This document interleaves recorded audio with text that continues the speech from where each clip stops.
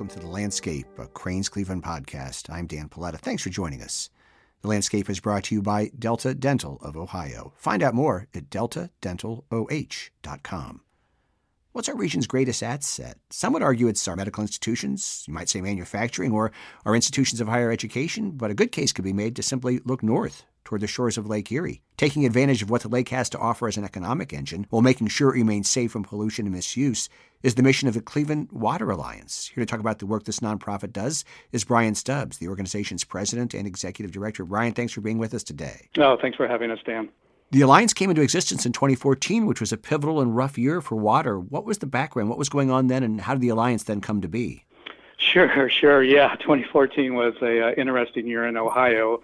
You know, folks may recall that's when Toledo's water system was shut down due to an outbreak of a byproduct of harmful algal blooms, a poison called, and a cyanotoxin called microcystin. And, that got, of course, worldwide attention, coverage in all the big national newspapers, but more crucially, it just really caused a lot of harm in the Toledo region. You think like you couldn't shower, you couldn't even stop by a Starbucks and get a cup of coffee. It was not a good thing. So, look, in 2014 is when I was hired as the first full-time employee for the Cleveland Water Alliance.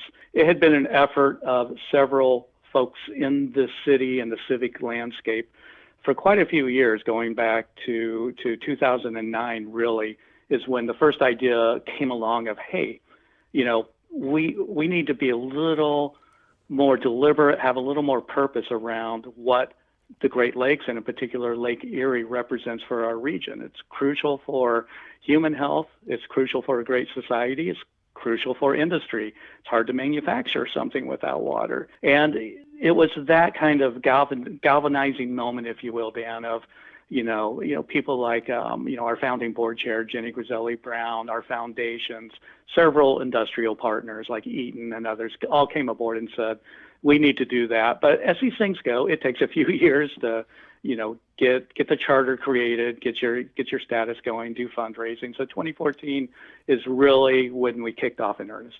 I think for many of us, we look at the lake, we think of it as a recreational place, a place to go water skiing, a place to take the boat out, to go swimming, to go to the beach. Does it take a while for people to understand just how important the lake is beyond that sort of value?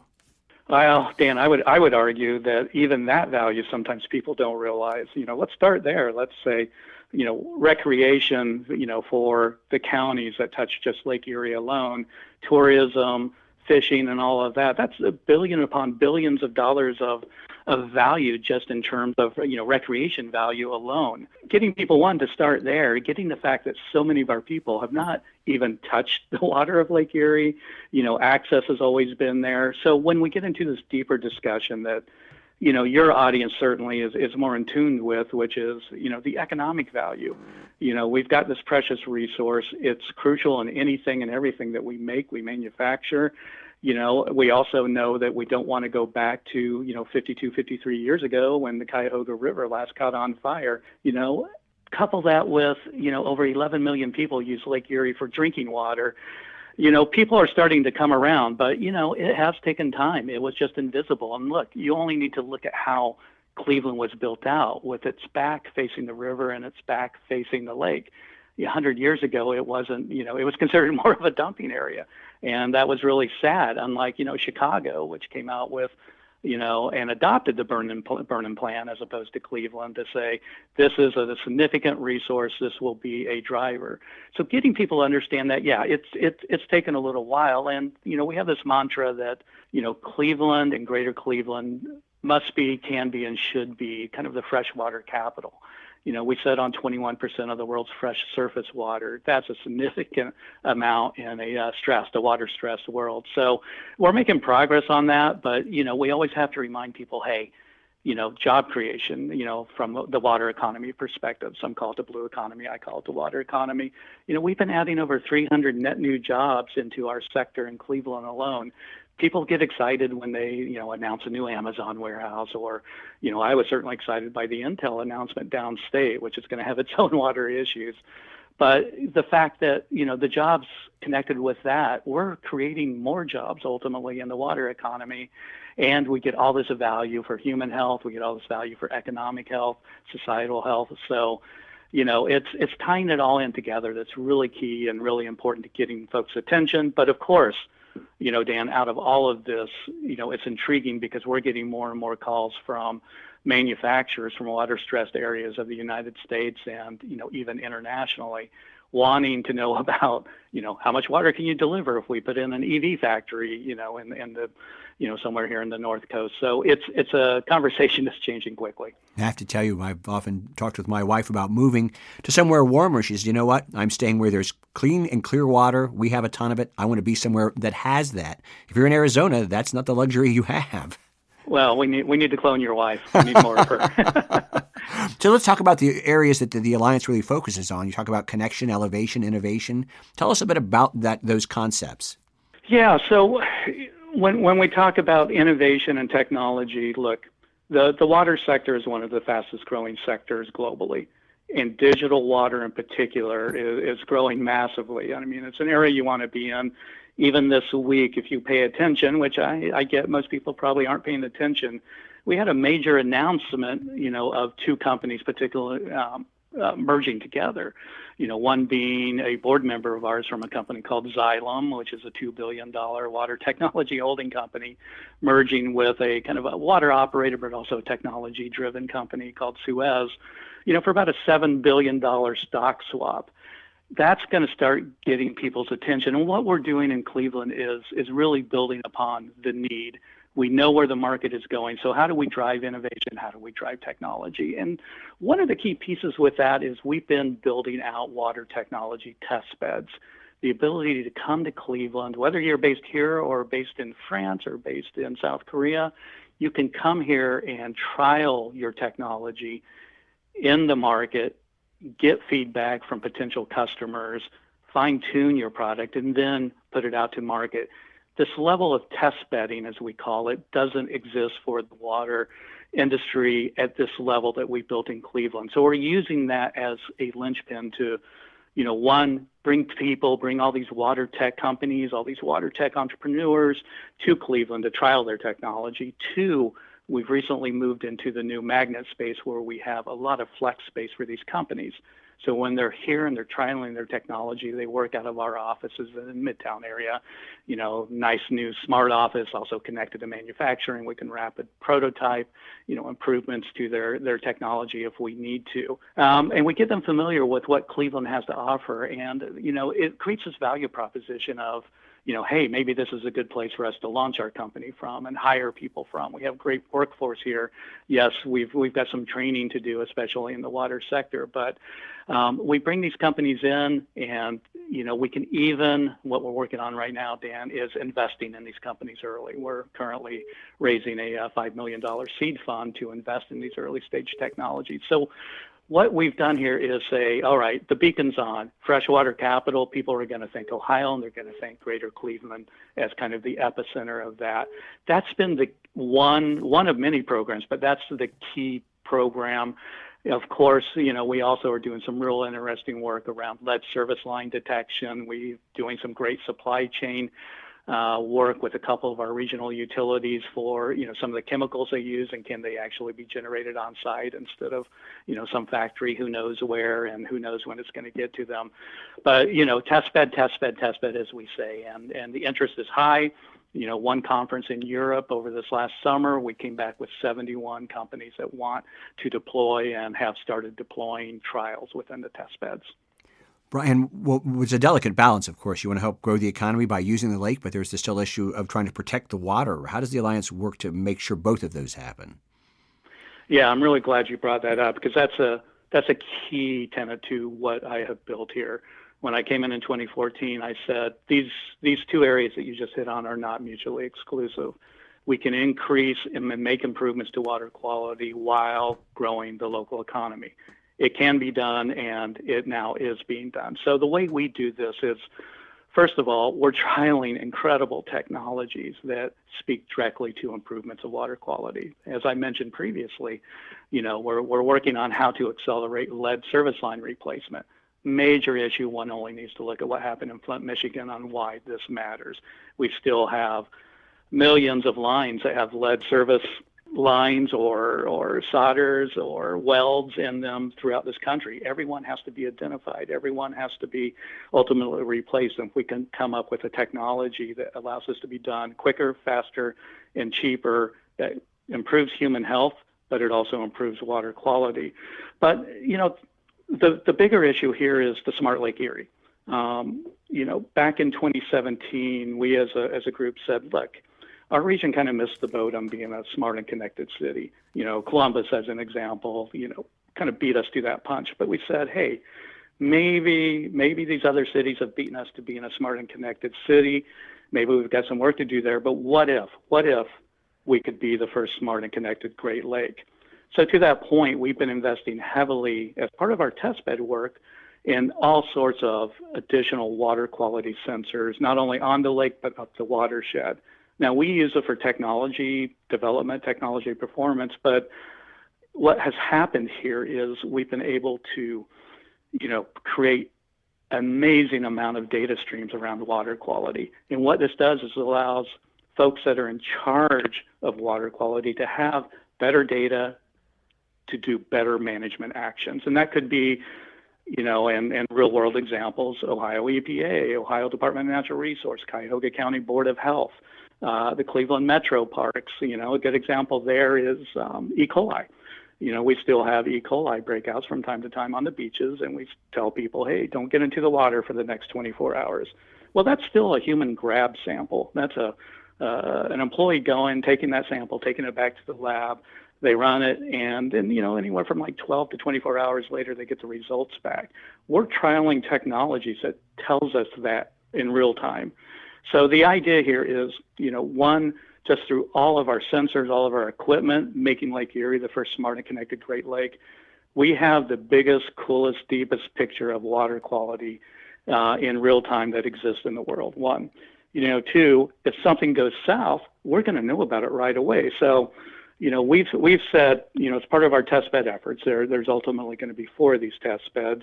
One's the open water watershed, and that's Smart Lake Erie, which I've talked about. The second's a utility test bed. But the third one's an industrial test bed. And as companies are coming here, we're auto-enrolling them into the industrial test bed. Now, it's early days. We're really getting going on this. Part of the Intel discussions, which we were brought in early on, are part of that. But the idea here is, hey, we do have water. If you're going to come, we think that can be a good thing, but it has to be done right. We're not going to return back to the Cuyahoga River catching on fire. If you're taking water in, when you release that water, it's going to be in even better shape than the water you took in. We're going to be able to monitor that, but also, more importantly, we're going to help those industrial partners do that. All sorts of cool technologies, water reuse on site for these industrial partners. So, it's a deep part of our DNA that you have to do both, and that's how we're approaching it. This episode of The Landscape is brought to you by Delta Dental of Ohio. With offices in Cleveland, Cincinnati, and Dublin, Delta Dental of Ohio is proud to be an industry leader in dental benefits. Together with our customers, providers, and employees, we build a higher standard of oral health care in our communities. And we are more than dental. At Delta Dental of Ohio, we work with entrepreneurs, innovators, and changemakers who are committed to improving the health and well-being of all Buckeyes. Together, we are building healthy, smart, vibrant communities for all. Bryan Stubbs joins us today. He is the president and executive director of the Cleveland Water Alliance. He joins us for The Landscape, a Crane's Cleveland podcast. I'm Dan Paoletta. Bryan, you have a lot of partnerships. Who are some of the people the Cleveland Water Alliance works with? Yeah, so, we're in fancy terms, but some of the business, folks, as part of your understand this, we're what's known as an economic development cluster, which is a fancy, wonkish way of saying we bring in industry, we bring in government, and we bring in research partners. So at our table, first of all, starting with the industry, companies that include Moen, people think, oh, Moen's a faucet company. No, they're a water company. And we're working with them a lot on smart and connected systems for a smart water home. Imagine having a sensor embedded into your faucet that would tell you that you've got some adverse chemical in your water, sends a note to your phone or to your app. So, companies like Moen, Eaton, Odie, Connecticut, these great companies that people probably aren't even familiar are based here, like Jet, on the east side, which is a huge septic system company, based here in Cleveland. So industrial, industry, corporate as one leg of the three-legged stool. The second, of course, are research partners. And our founding partners were Cleveland State, Case Western, and Kent State. We've since brought in other academic research institutions from Ohio Sea Grant, Bowling Green, University of Toledo, and onward. And then that third is government, and that starts with our utilities. And the utilities have been behind us from day one. Of course, the Northeast Ohio Regional Sewer District, Kyle Dreyfus-Wells, who runs that, does amazing work. She's our current board chair. Cleveland Water has been there from day one, but we also work with a lot of other utilities, all the way and including even Cincinnati's utilities, part of our lead service line program. So we bring them all together, but also on that government side, we work with federal programs, or we work with state programs. That could be Department of Commerce and the EDA, which has been real gracious in getting us funding for our test bed work. We even have a Space Act agreement with NASA for remote sensing. So you start to get a flavor. It's the ecosystem fairly broad and big, but water touches everything, Dan. You mentioned utilities, and I think for many years the thought was a sort of an adversarial relationship with private utilities and people who wanted to do conservation and preservation. Has that relationship changed? Well, private utilities, like in Aqua, Ohio, as an example, is another group that we work with. And in some cases, working with the smaller communities is the only way they're going to be able to, kind of keep up with infrastructure needs by having access to the markets that the private utilities give them. There's always a little bit of tension just in terms of making sure the water quality is of a level that everybody can agree to. I think in general, that's a pretty good place as far as our utilities and our water quality. I mean, you only need to look at the $3 billion that Northeast Ohio Regional Sewer District is spending to, get rid of the combined sewers, and that directly led to another part of our discussion, which was the E. coli issues. So, I mean, there's a lot of big investments going on with that's improving water quality. That being said, you do have stresses, but it's in other areas. Our stress here is more around nutrient loading, and that's not the utilities, and that's not environmental groups, that's ag. So in our case, we're working a lot with ag, again, on technologies and innovations to keep that nutrient either on the field or, repurposed for something a little more smart. There's always additional value to be extracted out of all these processes, and getting people to understand that there's value there, and how do you do that? So, given all of that, Dan, I think it's been a pretty good relationship here, in this century. Innovation is something you've obviously mentioned the Cleveland Water Alliance is involved in. There's a freshwater innovation fund. What's the purpose? Well, I hit on this a little bit early, but look, we're seeing amazing opportunities to scale up water technology quickly and fast. However, a lot of these companies don't have access to that typical or traditional venture capital model. And I say that with respect to all of our friends and all of our partners. They just don't have the bench to understand investing in water. It's its own space. It takes a certain level of expertise, and the bench just isn't deep. So for us, having our own fund that we can start investing into these companies, it's going to do a few things. One, it's going to get some companies that are really promising, needed capital at a crucial time to get them to where they can get more of a traditional Series A fund. Two, it's going to help cement those companies here to Greater Cleveland. We're investing in them. We're going to be putting them in our offices, giving them office space, so it really creates that kind of workforce and IP growth, here locally and here regionally. So, it really develops the ecosystem. And I mean, I'll be honest, I have high, and I'm aiming high, but high expectations on this fund that we could quickly, get it subscribed, get all the investments made. We're going to start raising a seed fund 2 and then a Series A fund right away. So when we talk about freshwater innovation capital, talk about the freshwater kind of capital of the world, it's getting all that IP here, getting those investment dollars here, not in Chicago, not in San Francisco, not in New York. It's wide open right now. It's highly competitive, but right now, Greater Cleveland's kind of leading kind of the sector in this innovation and technology space. So it's just going to bring it all home, Dan. Finally, no discussion about water would be complete without some conversation about climate change and its effects on what's going on here in Northeast Ohio. Do we face specific, unique challenges in terms of climate change that other regions might not be dealing with? Yeah, what we're seeing right now is, every region has its different challenges. We are wetter, but luckily we're really good at dealing with a lot of water. We can move a lot of water really quickly, and we can drain out into Lake Erie. So, there's that microbursts and more intense storms. So, dealing with water, much like the Dutch, we know how to do that. We know how to deal with water. The more interesting part of the climate discussion is, what we're seeing in other parts of, let's just take the United States. And again, how is water stress impacting industrial output and manufacturing output?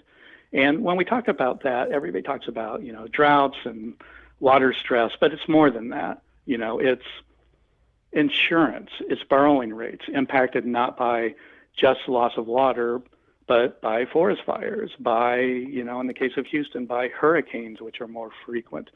So, we're a bit more stable in this region, which I think, again, adds to that value proposition of, hey, as you're manufacturing a widget, be it an EV battery, be it a chip, we're a pretty safe bet from a climate standpoint.